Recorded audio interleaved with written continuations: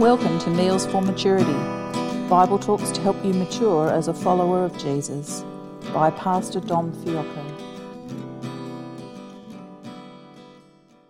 My job, my role as I prepare these Meals for Maturity Bible talks is to bring you more of God's Word. As a preacher, I create a sermon, but I don't create the message.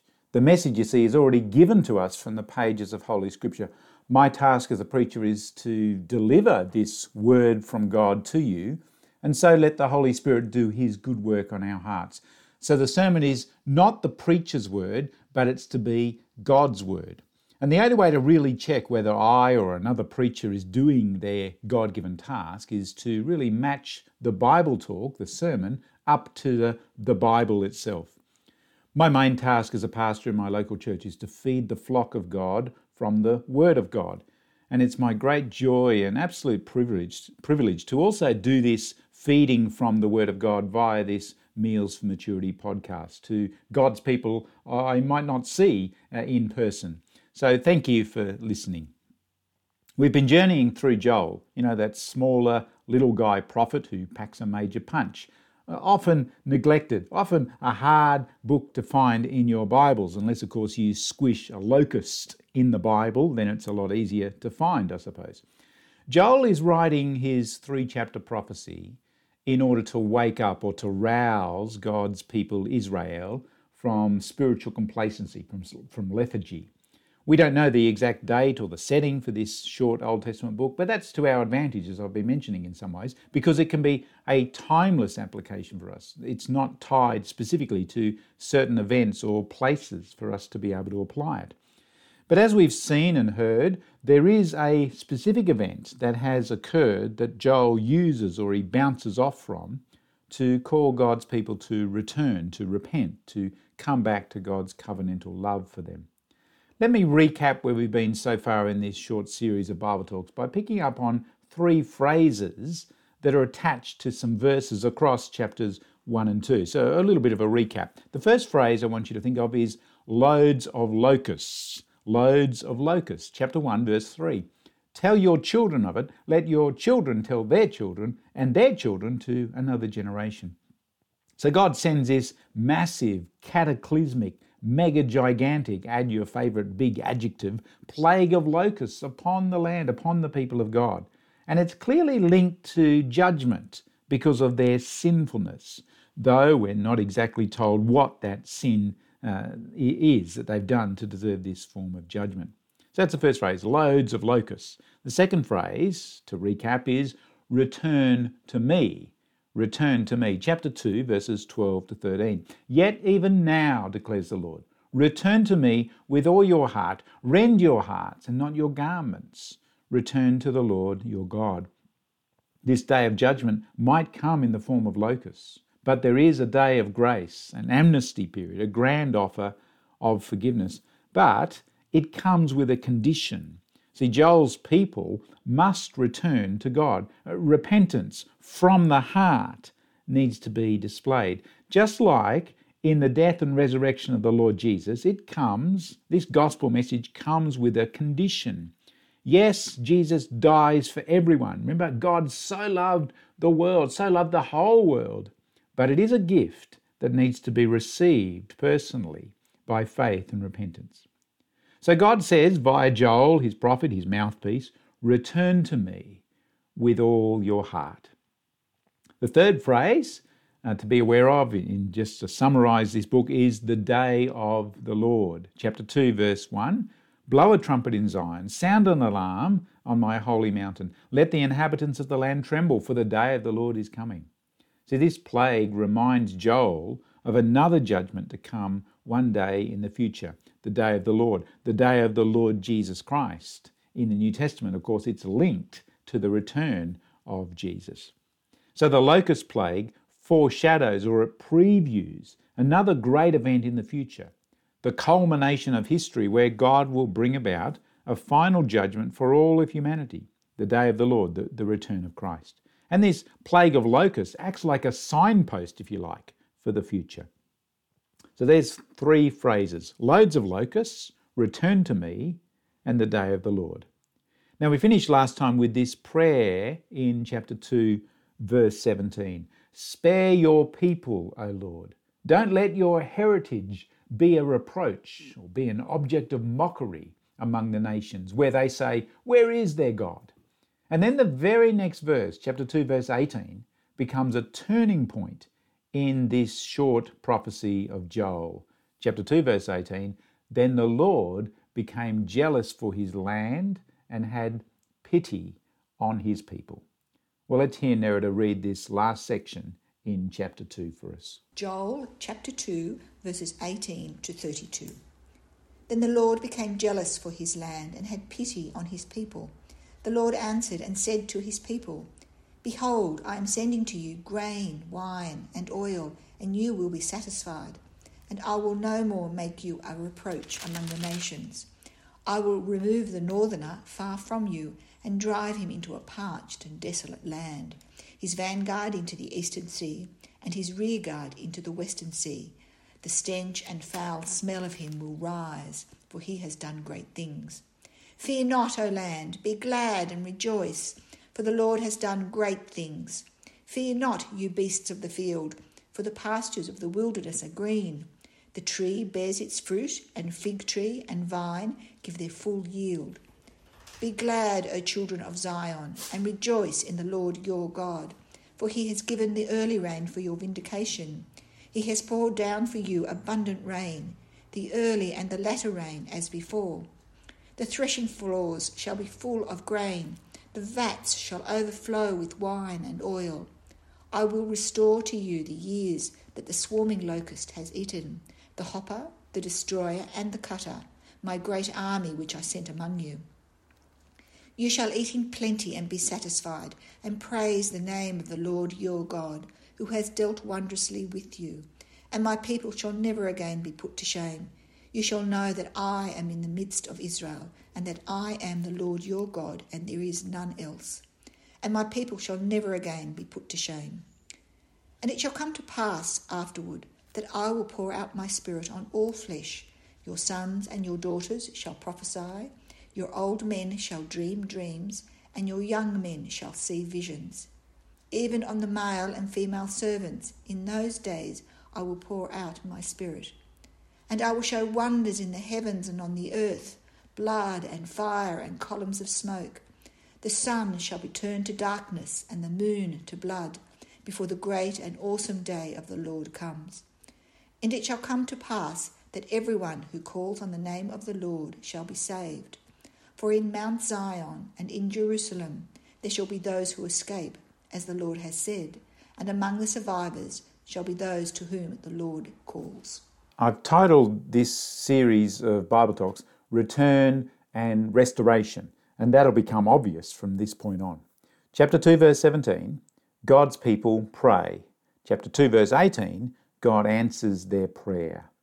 Now, we're meant to understand that Joel's people here have repented. They've done what's required in chapter 2, verses 12 to 17. And now the promises of God come to fruition. Remember, before Joel chapter 2, verse 18, he's writing about the past and the present. Well, now he writes about the future and what God will do. So we hear the words, I will do this, I will, you shall.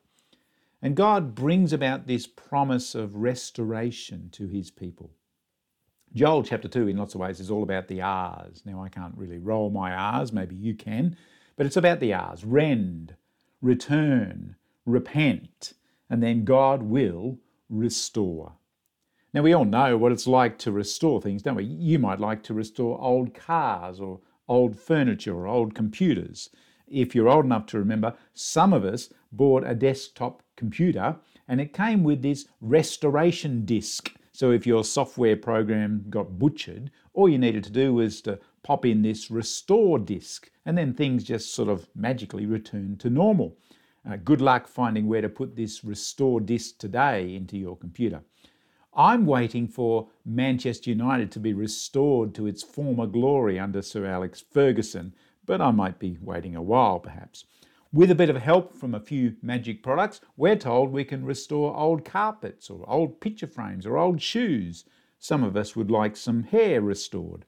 A couple of years ago, we got our bathrooms restored, which of course meant almost selling a body part to pay for this restoration work. Some of you know there's great satisfaction in restoring something back or close to its original. Maybe some of you are thinking now, oh, I really should do some restoration work. Well, the rest of the book of Joel is really about God doing some serious restoration work. So chapter 2, verses 18 to 32, we see or read about two great restoration acts. Restoration act number 1 comes in verses 18 to 27, and I've called that a material restoration. That is, it's a restoration coming upon the land, upon the animals, upon the people. Remember from chapter 1, the land lay desolate, dry, destroyed, devastated, every other D word you can think of. The locusts have left this land like a war zone. There's no crops, there's no food, there's no sacrifices, no future. The reference there in verse 20 to the northerner, I don't think it's talking about Queenslanders, for those in Australia. I think it could refer to Assyria or Babylon. It could be the locusts coming in with the northerly wind across the Syrian desert. And the great things that the locusts have done, at the end of verse 20, is actually matched and bettered by, verse 21, the great things that the Lord will do. For he will restore the land. The 4 staples of their life are then restored: grain, wine, oil, figs. I would have mentioned ice cream, of course. Verse 25 is this great promise of restoration for the years that the locusts had brought. Like the land, the situation for the animals and the trees is actually reversed as well. This is a wonderful restoration brought about by God himself. Notice the words used to describe this restored land. Verse 19, you will be satisfied. So enough to meet your need, not your greed.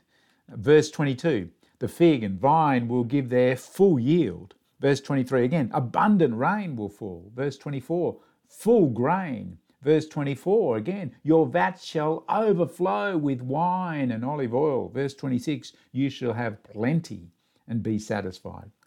Here's a God of abundance, a God who loves to give, the God of lavish grace. He never does things in half measures here in this restoration. The generous, ready to pour down God of blessings upon his repentant people.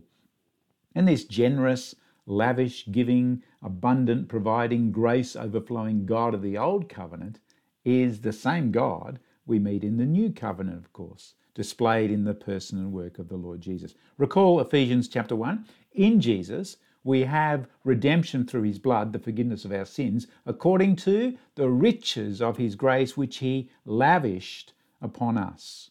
Or remember Jesus in John chapter 10, verse 10, I have come that you may have life and life to the full, or life, have it abundantly. See, God in Joel and God in Jesus is a God of abundance.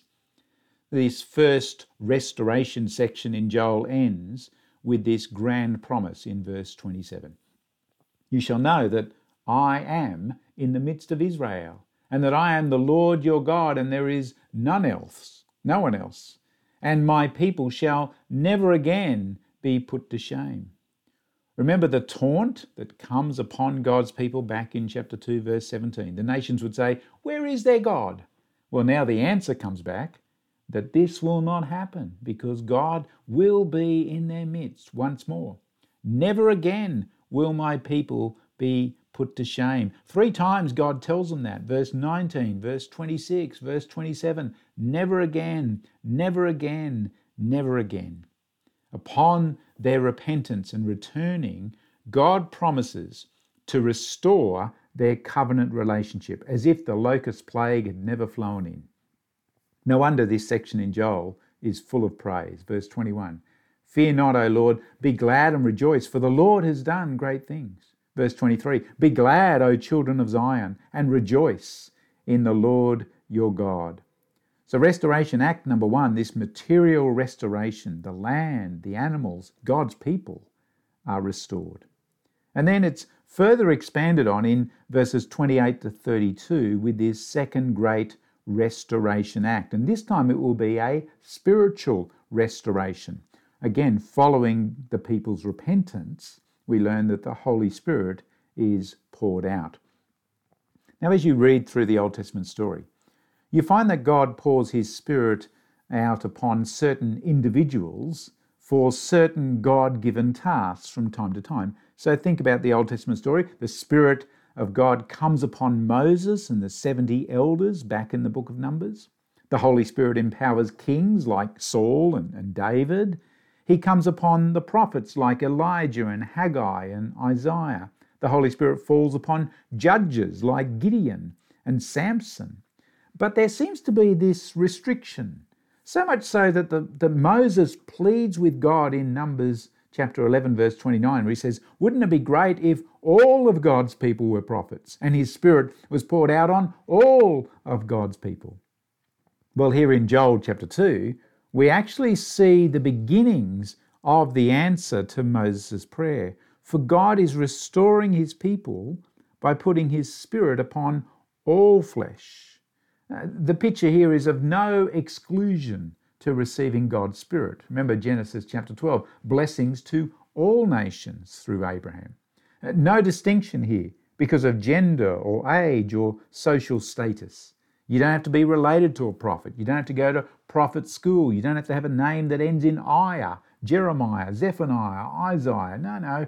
This promise reminds me of Galatians 3 verse 28. There is neither Jew nor Greek, slave nor free, male nor female, for we are all one in Christ Jesus. Now, if you know your Bibles, you'd know when this prophecy of Joel is actually fulfilled. Remember Acts chapter 2? The Apostle Peter stands on the day of Pentecost and he quotes this passage to a crowd gathered from all regions. And the Holy Spirit falls upon all who confess their sins and trust in the name of the risen Jesus. And Joel chapter 2 verse 32 is then quoted by Peter, and later on in the New Testament it's quoted by Paul, that everyone who calls on the name of the Lord will be saved. So this great restoration act by God on the day of Pentecost is what Joel chapter 2 verses 28 to 32 is ultimately pointing to. It's very similar to what the other prophets, the big guns of Jeremiah and Ezekiel, when they speak about the establishment of the new covenant or this new era, the dawning of a new day. On this future day of restoration, God promises to pour out his Spirit upon all men and women so that all will have the knowledge of God. All will be able to enjoy God's Holy Spirit. So once again, the New Testament shows us how the gospel changes so many things for the believer in Christ. So restoration act number 2, following the people's repentance, a spiritual restoration will happen and the Holy Spirit will be poured out upon all. Well, the so what of this Bible talk from Joel comes about when we think about our restoration. See, like the people of God in Joel's day, God has promised restoration for us. It starts, of course, with our repentance, our turning to the Lord Jesus, calling upon the name of the Lord. And then the promise of the Bible is the Holy Spirit is poured out upon all peoples, for all are one in Christ Jesus. And then God's gracious restoring work happens in you and me. We sometimes call that restoration work sanctification, the ongoing growing us to be more and more like Jesus. This section in Joel is like a mini picture of the gospel of all grace. Joel chapter 2 is a picture of grace and mercy centered around God's hesed love. Remember, for he is gracious and merciful. He is slow to anger and abounding in steadfast love. So much of this chapter reminds me of the Christian life and the restoration that's on offer to all who repent and turn in faith to Jesus, to any who call upon the name of the Lord Jesus to be saved. By throwing ourselves upon the mercy of Christ at the cross and the empty tomb, our damaged hearts are restored, for the Holy Spirit now lives in us. And we do not live in shame or fear. Remember the promise, no condemnation for those found in Christ. And we too, in the gospel, will hear the words, never again, never again, never again, for I will remember your sins no more, never again. The gospel offers you and me this restored life which we are meant to live. And the great Joel-like promise of 2 Corinthians 5 verse 17 is actually ours to cling to. If anyone is in Christ, he or she is a new creation. Now there's one qualifier to all this, I think, in Joel chapter 2, and that is God restores the land and the livestock to almost Eden-like traits. But sometimes for us, our previous sins, that is, before we have turned to Christ, the sinfulness of our previous life, our BC life, if you like, that may result in great damage that doesn't get fully restored this side of eternity. We are still new creations, without a doubt. We are new creations in Jesus. But sometimes we have to hobble along, or we limp along, or we carry scars with us because of the foolishness and sinful actions in the past.